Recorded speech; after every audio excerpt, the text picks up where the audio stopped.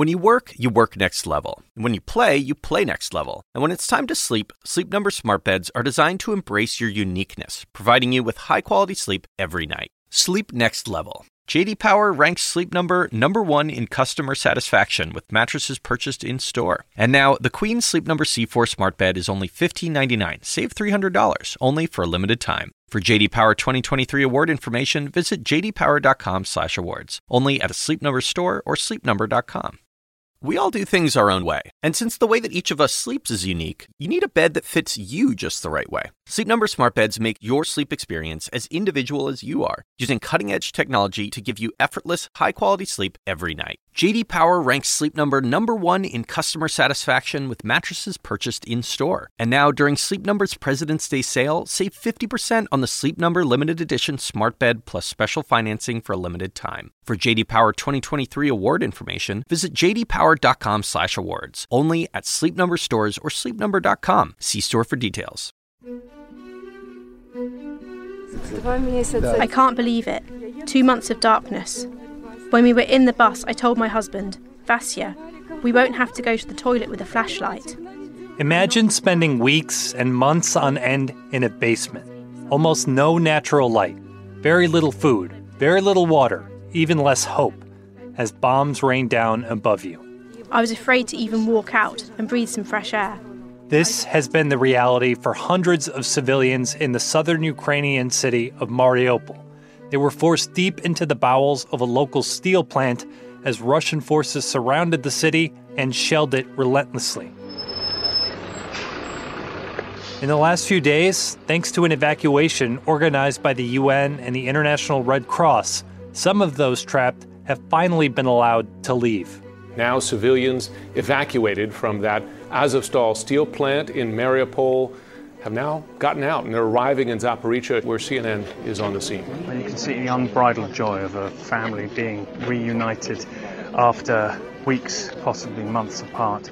Some of those who escaped have been talking to today's guest, CNN International Security Editor Nick Payton-Walsh. We talk about this group of survivors who were able to get out of Mariupol. What's next for those left behind as Russia continues to attack the plant, and why thousands of other Mariupol residents may have been evacuated back into Russian-held territory. From CNN, this is Tug of War. I'm David Ryan.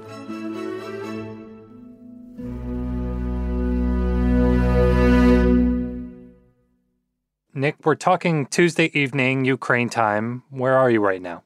In Zaporizhzhia, in sort of central southern Ukraine. Okay, so can we start at the beginning here with Mariupol? We've heard so much about this place as it's been just relentlessly attacked by Russia. What was Mariupol like before the war started? Before the first parts of war started, it was a peaceful port town. I mean, I never really must have imagined it would become the focal point of the biggest land war in Europe since 1945. It always had a sword hanging over it after the Russians first backed that kind of separatist move around the Donbass, because Russian positions stopped a fair degree short of Mariupol, but kind of threatened over it. And every time the separatist war flared up in the east over the last 8 years, there would always be a concern that maybe the Russians or their sort of pretty well obviously backed separatist proxies would make a run for Mariupol. But I don't think it ever really imagined that it would be levelled and kind of churned to dust in the way that seems to have happened over the last 2 months. Yeah, what kind of damage are we talking about here? Well, I mean, we've seen whole neighbourhoods pummeled by Russian shelling. We have seen the drama theatre, which was an enormous bomb shelter for women and children, possibly in their hundreds, massively slammed by what seemed to be a half-ton bomb, despite the fact that that theatre had the word children written in deity, written in Russian, in huge letters on either side of it, right, so that anybody flying over it potentially could see that, or they could see it if they were observing it from a drone or from a satellite.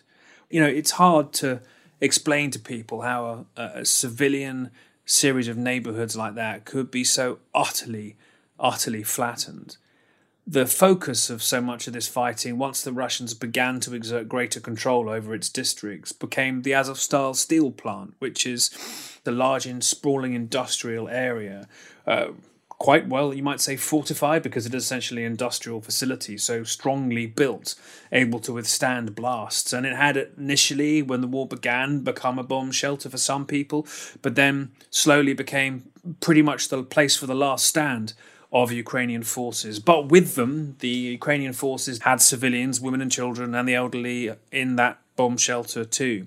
The civilians there appear to have been joined by some wounded Ukrainian soldiers seeking shelter there too, and this kind of became the last stand of Ukrainian units and Ukrainian civilian life in this once peaceful port city. But that did not stop the relentless bombardment of the Russians, and it became a place which Vladimir Putin seemed to initially want to destroy, and then said he would just seal it off and, quote, not let a fly get in or out, and now appears to be hitting it extremely hard again. But the glimmer of light that did emerge was the possibility that people might get out of wider Mariupol, but also Azovstal too. Yeah, can you describe how those conversations kind of came to be and how eventually people were able to leave the steel plant to safety? Yeah, I mean, this has been a process that's occurred predominantly in private. There have been some very public bids to get people out. There have been countless, it seems, attempts to establish a humanitarian corridor out of Mariupol, and they have been flawed because there's been, frankly, it seems, no real good faith from the Russians to let people out safely. And it seems like some corridors have been attacked as they were formed, and people attacked as they tried to get out. So we've seen ourselves here at the evacuee reception centre in Zaporizhia, the slow drip of people coming out on their own auspices, on their own steam, in their own cars, running the gauntlet from the checkpoints that were on the outskirts of Mariupol that lead all the way to Ukrainian-held territory through areas that Russia has just recently taken since the war began. And so the hope was that possibly a meeting in Moscow between the UN Secretary-General Antonio Guterres and Russian President Vladimir Putin, that might lead to some sort of change in what seems to be Russia's position of just not letting people out, period, regardless of the humanitarian reasons. And so discussions continued in private, and there was a lot of hopes by the Ukrainians this would get underway.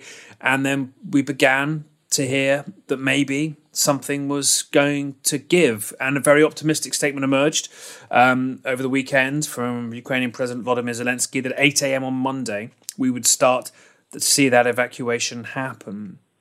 Perhaps a little too optimistic, but slowly, over the past hours, days, we've seen these buses, a small number of them, initially containing just the Azovstal steel plant evacuees, just over 100 of them. Those buses seem to have begun their crawl out of Mariupol. And it was today, in the middle of the afternoon, that 5 of them turned up here in Zaporizhia. And I think there was 2 emotions: relief that this, what should be relatively easy task, had been achieved. But I think also possibly a recognition that that was just so much more complex than it really should need to be. A modern army like Russia's should easily accept a humanitarian corridor to get people who don't want to be in their combat zone out. And that's been impossible since the war began. And this small number getting out is a good start, you might argue, but also a reflection of how complex the task has been. Yeah, just to start. So what are some of those people that have made it to Zaporizhia? What are they telling you about what they experienced there? I mean, it's extraordinary because you'd think you would hear a litany of horror stories. But really, we met people today who have spent 2 months in the dark in a basement. And so the experience they've had has been relatively monotonous, horrifyingly awful, of course, just unspeakably terrifying, but not a series of shocking daily dramas. Ah, vous parlez français? Et le français aussi? Bonjour, ça va?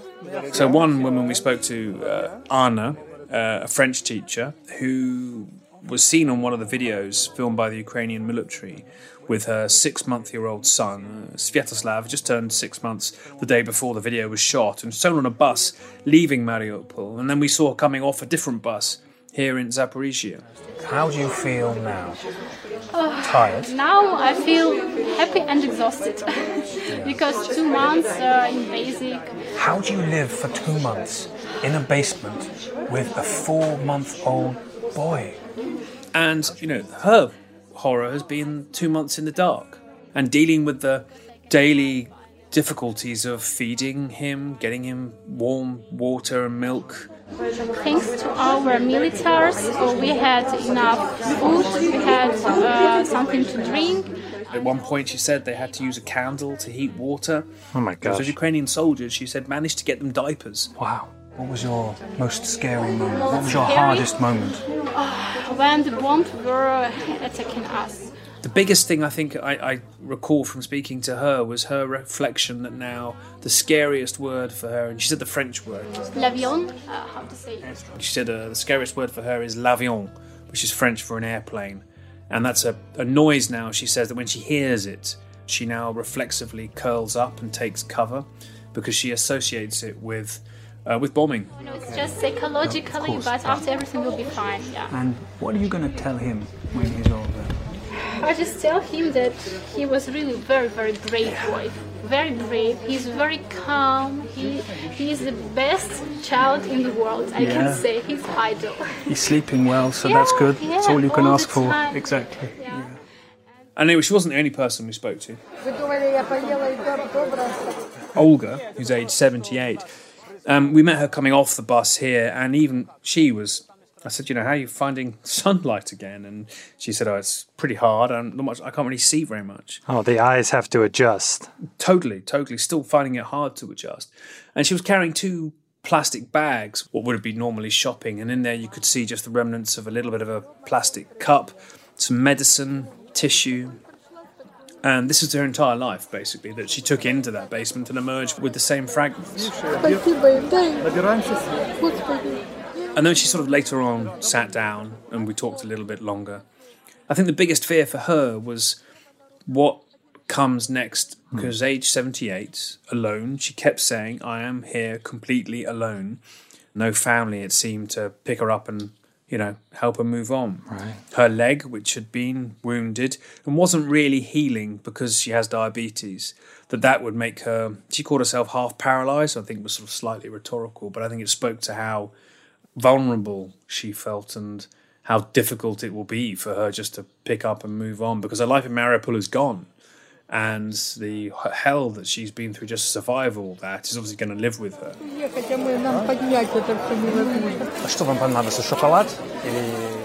We were able to, ask her, is there anything particular you want? And her face did light up at the word chocolate. So, everyone's still fairly in need of support when they can get it.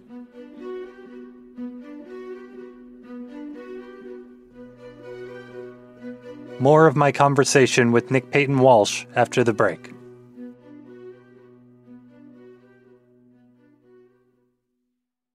We all do things our own way. And since the way that each of us sleeps is unique, you need a bed that fits you just the right way. Sleep Number smart beds make your sleep experience as individual as you are, using cutting-edge technology to give you effortless, high-quality sleep every night. J.D. Power ranks Sleep Number #1 in customer satisfaction with mattresses purchased in-store. And now, during Sleep Number's President's Day sale, save 50% on the Sleep Number Limited Edition smart bed plus special financing for a limited time. For J.D. Power 2023 award information, visit jdpower.com/awards. Only at Sleep Number stores or sleepnumber.com. See store for details.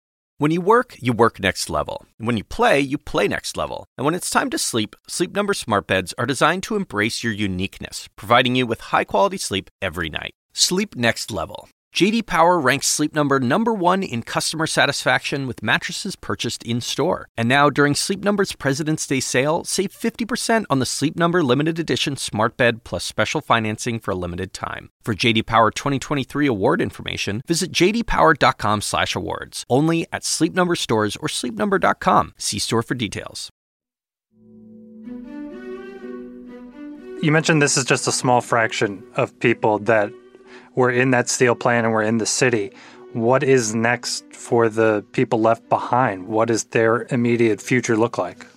Yeah, I mean, it's bleak, to be honest.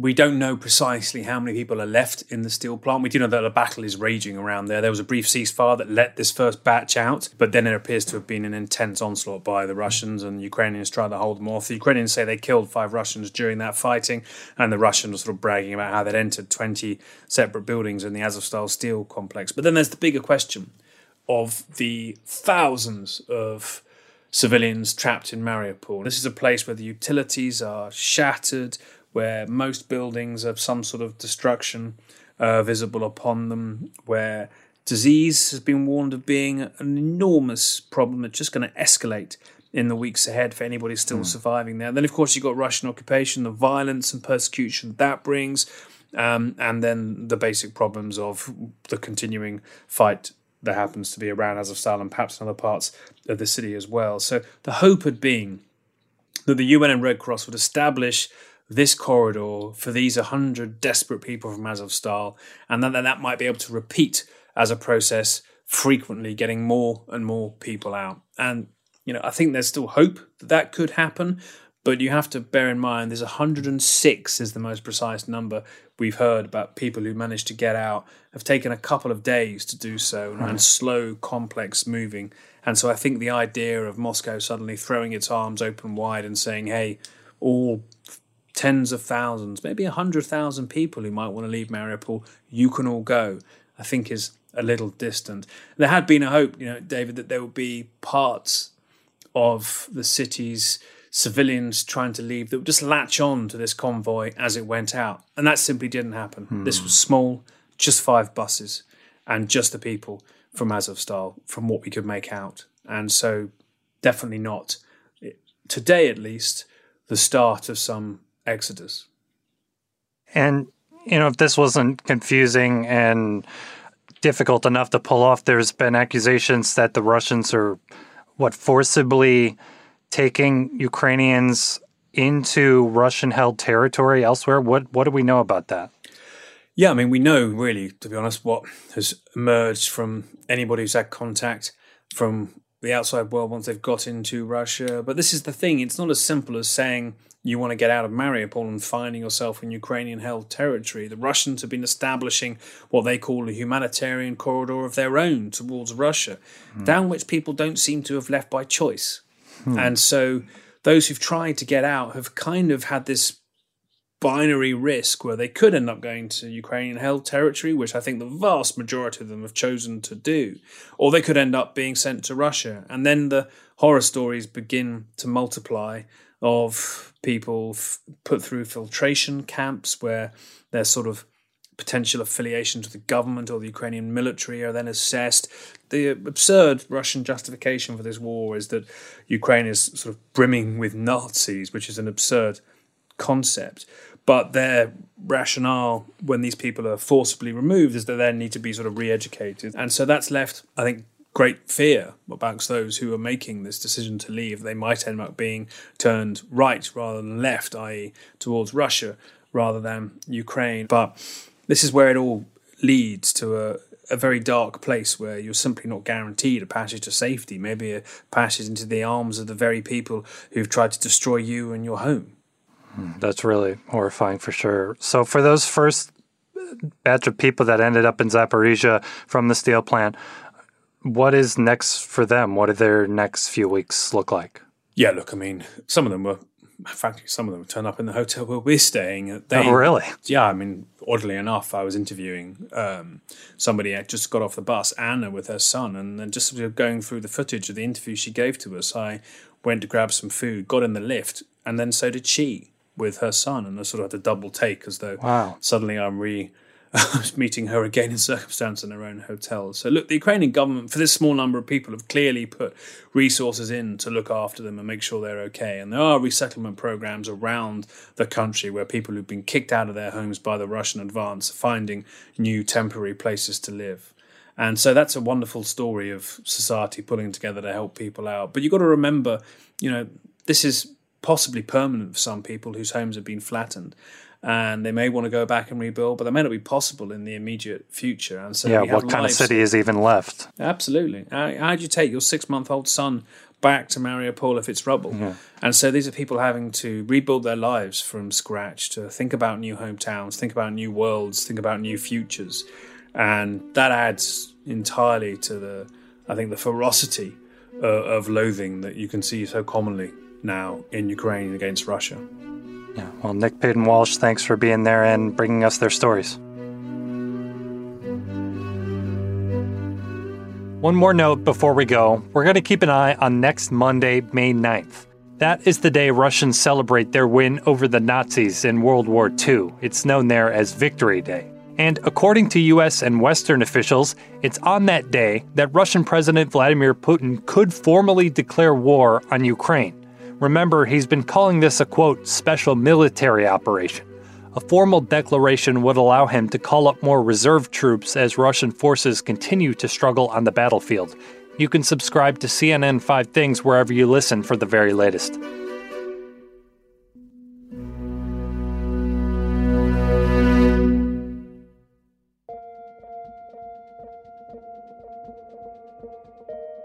Tug of War is a production of CNN Audio.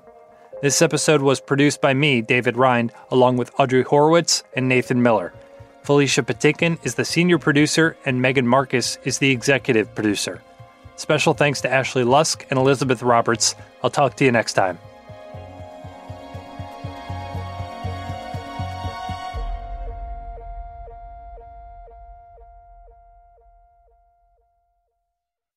We all do things our own way. And since the way that each of us sleeps is unique, you need a bed that fits you just the right way. Sleep Number smart beds make your sleep experience as individual as you are, using cutting-edge technology to give you effortless, high-quality sleep every night. J.D. Power ranks Sleep Number #1 in customer satisfaction with mattresses purchased in-store. And now, the Queen Sleep Number C4 smart bed is only $1,599. Save $300, only for a limited time. For J.D. Power 2023 award information, visit jdpower.com/awards. Only at a Sleep Number store or sleepnumber.com.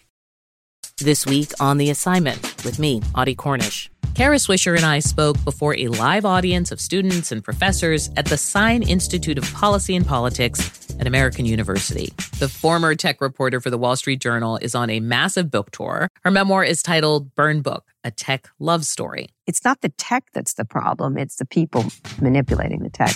So I guess you could say I'm an activist. I'm an activist for unaccountable power not being unaccountable.